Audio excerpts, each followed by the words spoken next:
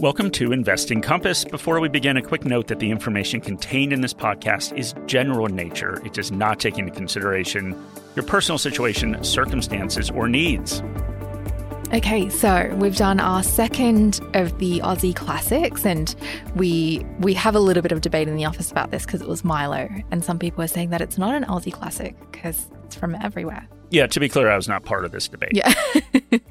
So do you want to talk about what actually happened? You gave me no instructions. Yeah, so I gave you some milk, like 2-liter thing of milk, and then I also gave you, which was not A2 milk, just normal milk. It was not. It was not. So, and then I also gave you just a big carton of Milo.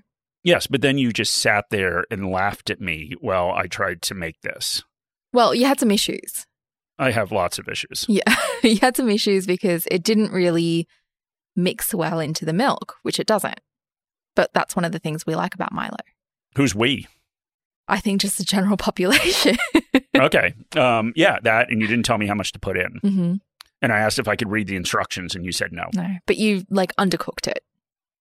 Well, clearly, but I didn't want to be too aggressive. You can always add more, Shani. Sort of take it out, right? Yeah, but yeah. So we did that, and you gave it a rating of 7 out of 10. Okay, so better than the Weet-Bix. Yes. Mm-hmm. I mean, wouldn't you rate it higher than Weet-Bix? Yeah, I would. Yeah. Okay. Well, we did it. I don't know what's next. We'll just have to wait and see. I was thinking of doing a wagon wheel next. Okay. I don't even know what that is. All right. Well, you will see. Is that the thing that's like a moon pie? It is, but much better. Wow. Okay. Mark bought me a moon pie from the US, and it's basically like a not good version of a wagon wheel. I brought you something from Tennessee. Yeah, it's but you'll have a wagon wheel and you'll understand what I'm talking about. Okay, anyway, well, stay tuned for that. Okay, and we also got a really nice voice message from Matt. Our third voice message. Yeah, and he basically talked about how he had a conversation with his fiancée about being a cash flow and a balance sheet. Yeah, how do you like that? I know. Yeah, you've made it out that I don't like this. You made fun of me for that. Yeah. Anyway, should we get on with it? Let's do it. Okay. So today we're doing another share deep dive, and we get a lot of data at Morningstar. We get data on the most popular research reports, and we get data on where investors are most interested in hearing our analysts' opinions on a stock, ETF, or LIC. And so we based today's episode on a stock that has been in the news a lot lately, and that stock or that company is Perpetual. And Perpetual is an interesting company because its share price has a direct correlation to when Shani did and did not work there. Yes, it was definitely depressed when I was working there, but the value seemed to go up when I left. You were depressed? Yeah. No, the stock price was depressed. I was trying to make a joke, but we do joke that this is an important disclaimer to make. I did work at Perpetual, but I'm no longer directly invested in the company, and we, of course, approach all of our episodes without bias. Okay, so with that out of the way, Shani's lack of depression out of the way, why don't you give us a little bit of background as to why Perpetual is in the news at the moment? Sure. So Perpetual has been in the news recently because they've been looking to acquire Pendal. And Pendal is an independent global investment manager that's based in Australia and manages $135 billion. Yeah, so Perpetual is an investment fund and trustee group. So they have 3 main divisions. Perpetual Investments, which is where you work, Shani. Mm-hmm.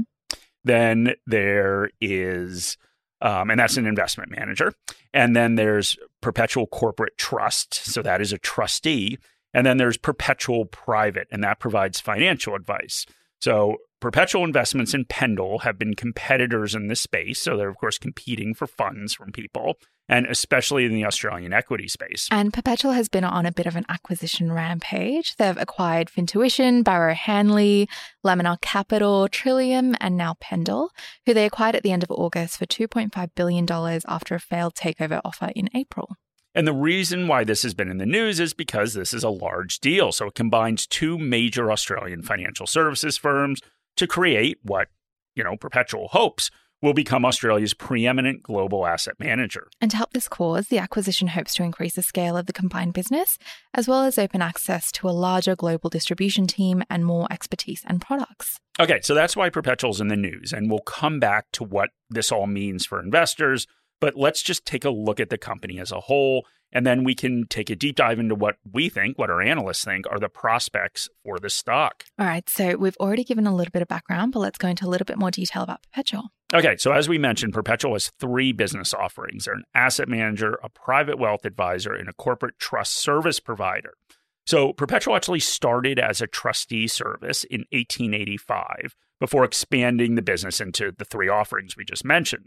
So the founding committee included Edmund Barton, who is Australia's first prime minister, and James Fairfax of the Fairfax family. But now expansion for Perpetual looks like acquisitions. It's part of the group's strategy to build scale and expand its products and services. So we'll start with Perpetual Investments, Shani's former home.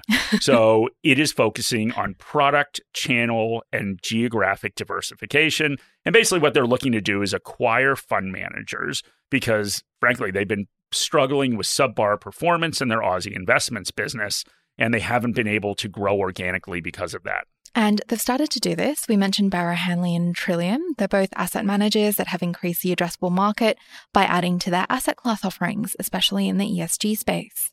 And the asset management business is one, just if we look at the business in general, that can scale significantly. So that means that as revenue grows, an increasing amount of that revenue just flows to the bottom line, meaning that margins are growing as revenue grows. And then, of course, profitability increases as it scales. And this makes sense. So let's say it takes 3 people to pick investments and 5 people to run operations. Well, if the assets double, you probably aren't going to need to hire many more people. But at the same time, your fees will double since they're charged based on assets. A pretty great business model if it works. But to make it work, you need good performance because that's what investors gravitate to. And good performance can be hard to maintain over the long term. And we see that in our active passive barometer, where most active funds in the large cap equity space underperform the market. When we look to the second arm, the private wealth business, it caters to the wealthy, medical professionals, business owners, family offices, and aged care providers. And they offer financial advice, but they also look to add value for their clients by providing a variety of other services in-house besides just financial advice. So, for example, they acquired a company called Fordham, which is an accounting business, and they extend accounting service to their clients. And in return, Fordham also refers new business to Perpetual Private. Then we arrived at Perpetual Corporate Trust. The business provides outsourced responsible entity, custodial, and trustee services to debt capital markets and managed funds. These are basically admin services that are necessary to run fund managers. They're also looking to acquire to add scale so they can lower their prices and move into value-added services such as data analysis to help increase the stickiness of its client base.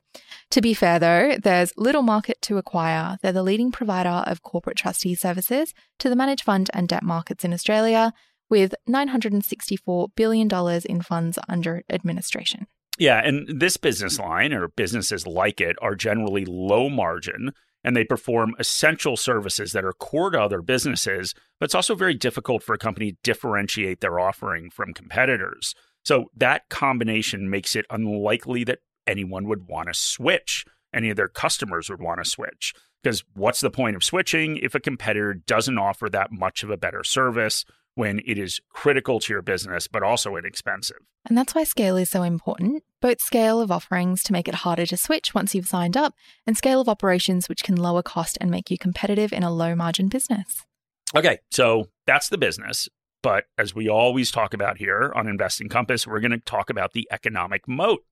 So because Perpetual has a diversified business, our analyst has awarded them a narrow economic moat. And because it's diversified and has these 3 distinct channels, each part of that business has a different competitive landscape. So we'll touch on all of those as well. All right, so our analyst, Sean Lerb, believes that the corporate trust business earns a wide moat through intangible assets because of its brand name, cost advantages, and switching costs. And Perpetual Private, the private wealth operations, earns a narrow moat from its intangible assets of its brand and switching costs as well. And you know, Shani, Perpetual Investments, where you used to work, Sean does not believe has a competitive advantage. But it's unclear if that changed after your departure. Yeah, we'll have to look at the archived records. Exactly. See when this happened. Exactly. Yeah. Exactly. All right, so let's look a little closer at the corporate trust business. It has an intangible brand because it has a long history of providing comprehensive trustee and support services for most securitization transactions since the inception of securitization in Australia in the early 1980s. They've also got the managed fund services business, where they are an established provider of corporate trustee services to manage funds and fund managers and institutional investors, including names we're all familiar with like JP Morgan and First Sentier investors. The history that they have grants Perpetual strong brand recognition and deep client relationships and retention, and some clients have been with them for 20 years. It also helps to bring in new business in a pretty niche market where relationships matter. Yeah, personally, I don't switch securitization services very often, just so everyone's aware. And also, so people are aware, just to make sure we're explaining stuff, securitization refers to taking assets and creating a security. For example, you could take a bunch of loans and create a bond based on them. Mm-hmm. So let's look at cost advantages. So they've got cost advantages that they've derived from scale. For example, the debt markets business oversees about $682 billion in funds under administration, and this is about 3 times more than its closest competitor. And they achieve cost advantage because the management of these funds is largely through a fixed cost base, which is salaries, that accounts for between 60 to 90% of total costs. And this makes it really difficult for peers to come anywhere close to them in terms of pricing, and they're able to compete with the likes of global custody businesses like Northern Trust, BNY Mellon, and State Street. It's also important to recognize that a large part of custody services is processing and administration, which requires secure, reliable, and often custom software. So there are large costs to develop and maintain software and processes like this to service such large amounts of assets. And the scale that they have makes the ongoing technology spend more palatable comparative to a small business with higher fixed costs. And Perpetual is also really good at retaining clients. Yeah, not so good at retaining staff, though, Shani. Is this whole episode just going to be filled with jabs? Like when you start dating someone and they're upset that you've dated people before them? Okay, you want to go with this dating analogy. Is that what you want to do? Okay, we'll go with the dating analogy. Okay. So maybe in this relationship, I'm insecure because you constantly tell me about all the other firms that are flirting with you. You make jokes about finding something better, and your ex, Perpetual, keeps taking you out. So, in fact, just so people are aware, once I had to stand here and somebody offered you a job in front of me. So, from like a dating equivalent standpoint, so that's really... it's somebody proposing to your wife, like right in front of you. And I just stood there dumbfounded. And honestly, I had no idea what you were going to say. So, yeah, hard situation. You didn't know what I was going to say? I didn't. Okay. I didn't. That's the insecurity. But I'm really glad that you're at Morningstar, Shani. It makes me very happy. Well, I'm glad to be here too, Mark. But should we go on with Perpetual and how good they are at retaining clients? Okay. Let's get back into that. Okay. So they do this by wrapping their tentacles around them. So they have an extensive service range: admin, asset, safekeeping, reporting, sub-management, accounting. These are all services that are interrelated and work well together. And it means that there's a level of interconnectivity that clients are going to get that they wouldn't if they separated the services amongst multiple providers. Yeah, and we talked about this in a previous episode, that commodities episode, and we actually used Apple as an example. And so Apple, of course, also has an ecosystem that just works really well when you connect all those parts together.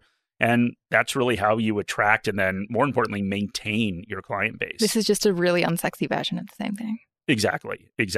Okay, so let's move on to the last part of the business, Perpetual Private. That's the private wealth division. So they have a narrow economic moat, and that's based on switching costs and intangible assets, which are related to their brand. So we see switching costs because of the breadth of the wealth management services that they provide to wealthy clients that typically prefer to have holistic advice, so financial, business, tax, and estate planning. And taking this into account, Perpetual have doubled down on this. They're focused on expanding value adds beyond just financial advice to make them stay with their financial advisors. And we spoke about Fordham, but they've also done this with a couple of other businesses to allow for cross-referral, as we spoke about. Yeah, and we referred to Perpetual's long history of advising and managing money for high net worth clients. And that's, of course, created this strong, intangible brand name. And clients get a lot of security from that. So they also get a sense of security from knowing that all financial advisors at Perpetual are salaried employees They don't receive commissions for selling any products. And there's a much lower level of vertical integration when we're looking at other major advisor groups like AMP or IOOF. And in this space, the Royal Commission rocked a lot of competitors who saw significant outflows as a lot of advised clients lost trust in advisors and in the process. Perpetual seems to be less affected by the fallout, as they've seen 9 consecutive years of net inflows as of fiscal 2021. Morningstar Investor is built for investors by investors. It provides independent research and data on over 40,000 securities, tools to build and maintain an investment portfolio, and investor education resources to support you, regardless of where you are in your investing journey. Explore opportunities with our monthly global best ideas. Explore our ETF model portfolios. Plan better with 2 years of dividend forecasts for ASX-listed stocks, and stay informed with independent thought leadership. We've built tools to help you construct, monitor and maintain your portfolio, including our Portfolio Manager, integrated with one of Australia's leading portfolio tracking tools, ShareSite. Morningstar has been empowering investor success for over 35 years. We're passionate about your outcomes and are here every step of the way as you achieve them. Take out a free 4-week trial to access our resources. Find the details in the episode notes. All right, so let's turn our attention to the asset management business. So this is the most well-known part of the business to retail investors, but Sean doesn't think it deserves a moat. It has a large sales team and it has established relationships within the industry, but there are a few problems that have plagued the investment business, namely that they've had patchy relative performance, they have fees that are just around or below peer averages, and they don't have an exotic range of offerings. So they are traditionally an Aussie equity house. And as retail investors broaden their horizons and as passive investments gain traction, coupled with a couple other factors, they've just experienced outflows. And they've tried to address this with the acquisition of other fund managers. Barrow Hanley and Trillium have better track records and larger addressable markets that could attract inflows, but Sean doesn't think this will help carve out a meaningful competitive advantage. And in the case of fund managers, bigger does not necessarily mean better, as the pressure on fees from increased competition and passive fund management will continue. Okay, so all in all, the combination of the 3 businesses grant Perpetual a narrow moat. What this means is that we believe that Perpetual has competitive advantages that are strong enough to fend off competition and earn high returns on capital for more than 10 years. Okay, so let's get into risk. So are there risks that Perpetual won't get to where they want to go? And, there obviously seems to be a lot of acquisitions to artificially grow and a traditional fund management business that's struggling to maintain inflows. And we address this when our analysts evaluate companies by giving them an uncertainty rating. The uncertainty rating is really just an assessment of how hard it is to estimate future cash flows. When there's more variables that will impact a company's future earnings, the uncertainty rating is high. When future earnings are more predictable and there are less variables, the uncertainty rating is low. And those scenarios that we spoke about have impacted the uncertainty for future earnings for Perpetual. So Sean's assigned Perpetual a medium uncertainty rating. He believes that the key business risks include overpaying for acquisitions and indigestion, of course, when the businesses try to integrate with each other. So he's also mentioned that there are cyclical and structural risks from competition that could lead to net outflows. And that's basically just competing with passive funds and active fund managers being forced to lower their fees to remain competitive and attract fund flows. And another important point, of course, is that Perpetual Investments makes money through management fees. So the more money they manage, the more money they make. So they've traditionally focused on Aussie equities, but with the acquisition of these global fund managers, they broaden their global footprint. This also opens them up to a greater deal of uncontrollable events. We saw this with the COVID sell-off, and that impacted all markets globally. And it can also impact the amount of funds that they have under management and, in turn, the fees that they take. And another factor that may impact fees is that they are value investors. Periods of the market cycle that are unsupportive of value strategies can also cause depressed earnings. And then when we move away from Perpetual Investments, Perpetual Private and Perpetual Corporate Trust are really sensitive to macroeconomic conditions. Perpetual Private is exposed to the risk of lower inflows and falling revenue growth because their key clients are business owners and medical professionals. When we look at Perpetual Corporate Trust, their revenue growth is at risk if we look at periods of poor credit growth and low demand for securitization transactions. So this happens when market values of commercial properties decline. So with all those risks taken into consideration, Sean assigns Perpetual a medium uncertainty rating. And we've gone into what this means in other podcasts in depth. Check out our Fortescue deep dive if you want a little bit more information on this. But practically, a low uncertainty rating means it's easy for stocks to become 5-star stocks as they reduce in price because earnings are more certain, so we don't think you need as much of a margin of safety. It's the other way for high uncertainty stocks, so it takes a much larger discount to reach 5 stars. All right, so we're going to move on to capital allocation, Shani. So we've done a couple episodes on capital allocation, but basically what it just means is how the company and the CEOs and management specifically decides to allocate capital to maximize value for shareholders. So their main choices are they could pay down debt, they could invest in growth, so either internal through endeavors like R&D or external like acquisitions. And then, of course, they can always pay back shareholders and give you dividends. And in the case of Perpetual, they receive a standard capital allocation rating, which is what the majority of companies receive. It means that they're nothing special, but they're doing their job. And we've talked a lot about the acquisitions, and we do think that they've been a relatively successful strategy. So they've helped to reverse many years of outflows and jumpstart earnings growth. But these acquisitions, of course, are reactive measures. Perpetual has to constantly compete with lower-cost passive index funds and ETFs, as well as other active managers. The increase in earnings growth will not be sustained by these acquisitions, and they'll have to work hard to maintain growth. There's also efforts to strengthen the Perpetual private and corporate trust businesses through the measures that we've mentioned, investing in technology as well as supporting the business offerings. And Sean believes that that's a sound way to build the parts of the business that have predictable earnings growth and contribute to their moats. Yep. And the other part of capital allocation is, of course, looking at the balance sheet. And we think they have a reasonably healthy balance sheet, especially considering they bought all these companies. So the recurring management fees that they get on their funds under management, advice, and administration in the 3 businesses combined with relatively low capital needs allows Perpetual to generate ongoing positive free cash flow. And with debt following the largest acquisition until Pendal, that was Barrow Hanley, debt metrics spiked a little bit, but the ratios still stayed below covenants, which are rules imposed by lenders, and it will reduce over time as operating earnings grow and they take costs out of the business. Perpetual also pays out a dividend, and they've recently revised their dividend policy. So it's now around 60 to 90% of underlying profits after tax, while previously it was 80 to 100% of net profit. So given the debt they've taken on, that payout rate was just too high to be sustainable. So that leads to the question that we're all waiting to be answered. Well, actually in 2 parts. So how much we think Perpetual is worth, and has the Pendal merger had any material impact on this? Okay, so prior to the announcement of the intended acquisition, Perpetual had a fair value of $43. After the announcement, the fair value dropped to $38.80. And what this drop is reflecting is the value attributable to Perpetual shareholders when the 2 entities combine. The assumption is Perpetual will sit at 53%. So basically what this means is that we feel they paid too much and did not add value for shareholders by buying Pendal. But let's look to the future. So Sean thinks that Perpetual will be able to grow underlying profit after tax by 4% a year between 2023 and 2027.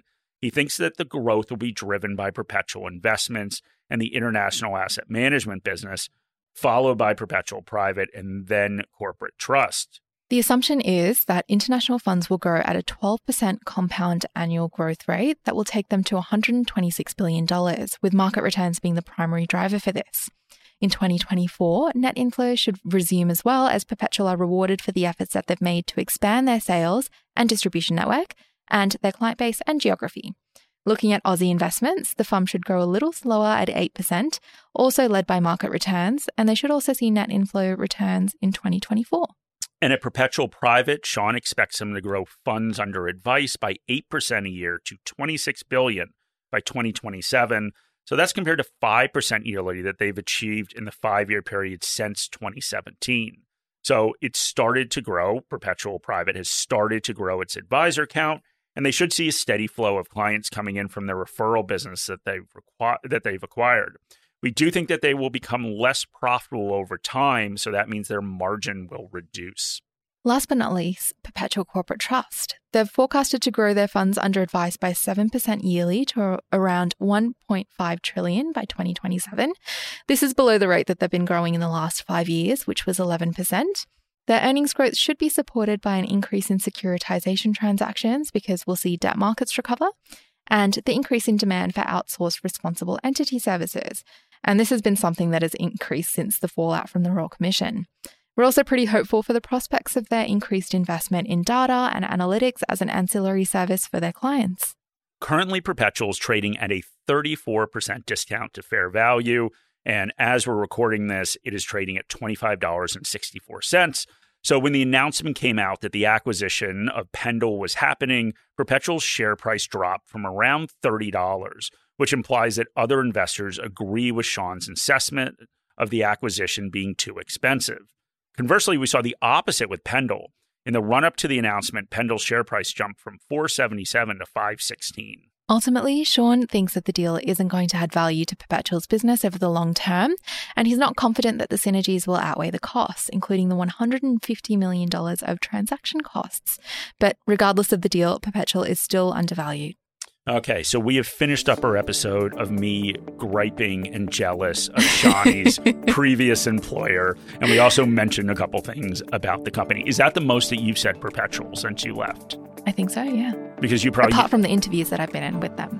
Oh, yeah. Oh, okay. Well, that's great. I'm sure Shani came up with lots of reasons why she wants to come back to Perpetual, namely that she hates me. But thank you for listening to the podcast. We would appreciate any comments or ratings in your podcast app. And we will be back next week with another episode of Investing Compass. And we'll also put a link in the show notes just to sign up for the conference. So if you'd like to come to the conference, please click on that link and there should be a referral code in there as well. I'm sure all your recruiters will show up and try to hire you away in front of me again. Any advice in this podcast is general advice or regulated financial advice under New Zealand law, prepared by Morningstar Australasia Proprietary Limited and or Morningstar Research Limited, without reference to your financial objectives, situations, or needs. You should consider the advice in light of these matters and any relevant product disclosure statement before making any decision to invest. To obtain advice for your own situation, contact a financial advisor.